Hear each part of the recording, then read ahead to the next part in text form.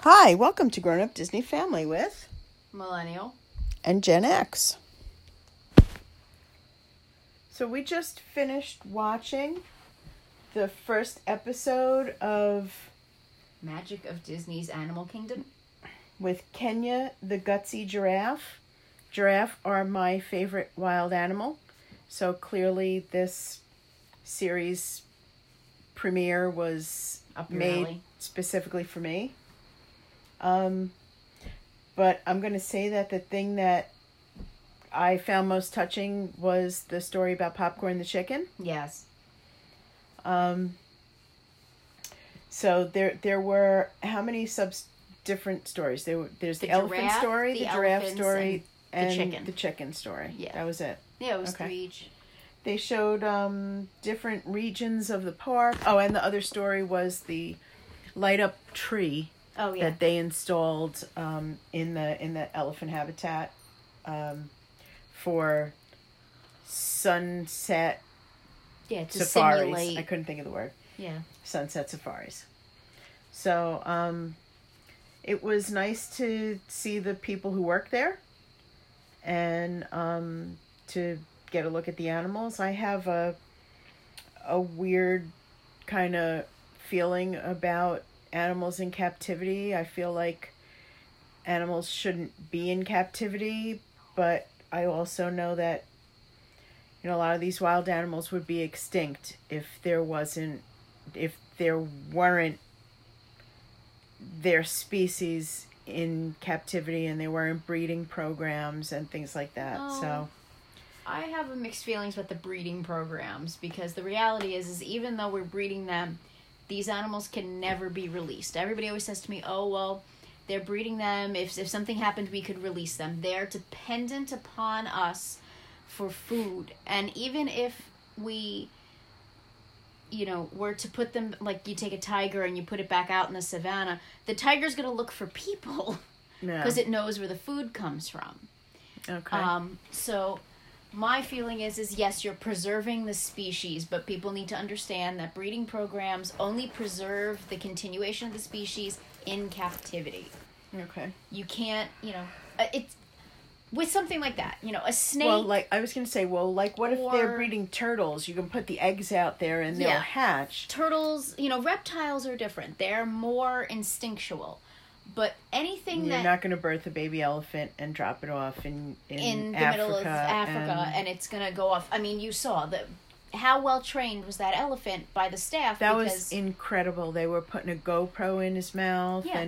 and they're just saying, "Oh, good Mackie. Oh, nice open." Like when we tell the dog, "Oh, good knock," when she, when the puppy knocks on the door properly. Yeah. Because these animals are highly intelligent, and they're not that reptiles aren't intelligent, but it's different. Reptiles are more instinctive. They do things by Survival by the ways skills. that they know, by instinct. Whereas these animals are extremely smart. They're trainable in the right conditions. Sort of like me.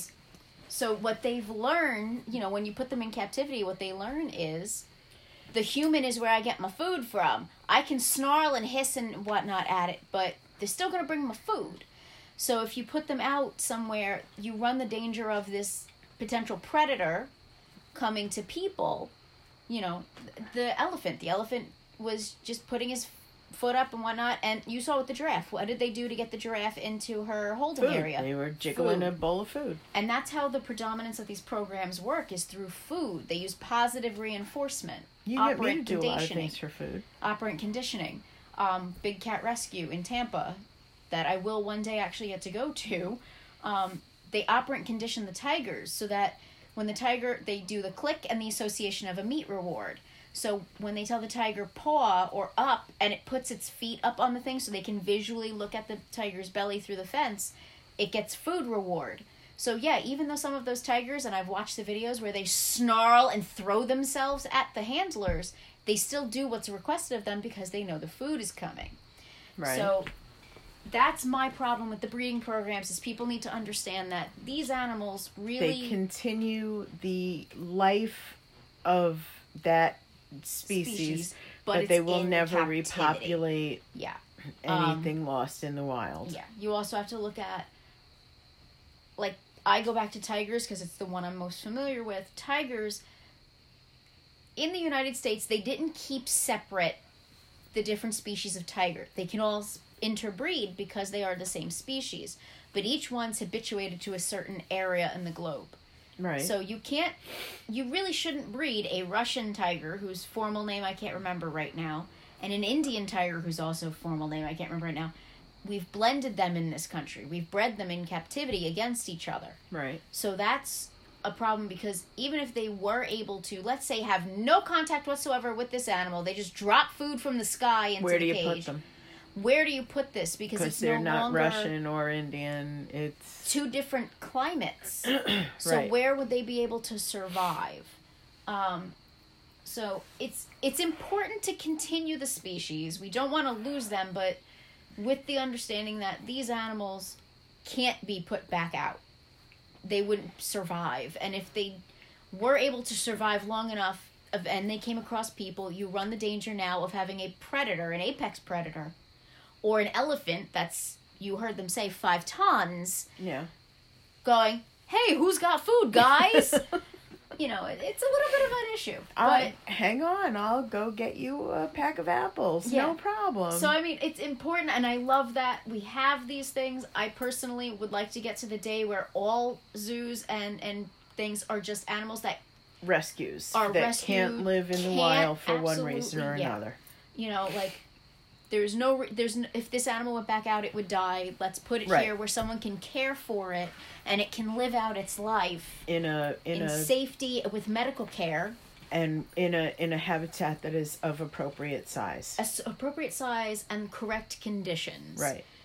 I've seen stories of people who, like, what was it? It was like a polar bear in Peru, and people were trying to get it out because it was just the most horrible conditions.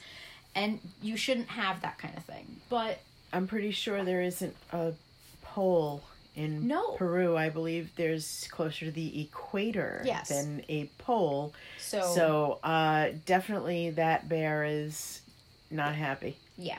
So, I mean, that's, you know, it's important. It is important to have certain, these are institutes, the reputable ones are institutes of higher learning, basically, for animals. People study their behaviors, their illnesses. We document them. It's how we learn more about the species. They are important in that respect. But again, I do hope we get one day to a zoo isn't so much a zoo as it is basically a sanctuary for rescued and medically unable to survive animals. Sanctuary is the word I like. Also, it's not a zoo. It is not the zoo. But, you know. How many people remember that commercial? Not a zoo. But what does that mean? It means it's not a zoo. But what does that mean? It means that it is not a zoo. Reenactment of the first actual conversation in our house when the first time we saw the no, trailer. Actually, it wasn't in our house. No, it was in Wilderness one of the Campground. resorts. In the cabins. Anyway, the show was really pleasant. Yeah. It was fun to watch. I'm looking forward to future episodes. Both to see the people that care for these animals and that you can see genuinely really are sweet. loving to them and attached to them and, you know, refer to them as their friends. And to see the animals themselves. Yeah. And that you see the little more of their habitat than you would have seen just on the, like, Kilimanjaro. You saw, you know, the medical facility for some, in some ways. Right. It was really nice. Well, thanks for listening. If you're looking for fandom-inspired gifts, please check out Kate's Rosaries on Instagram, Etsy, and Facebook.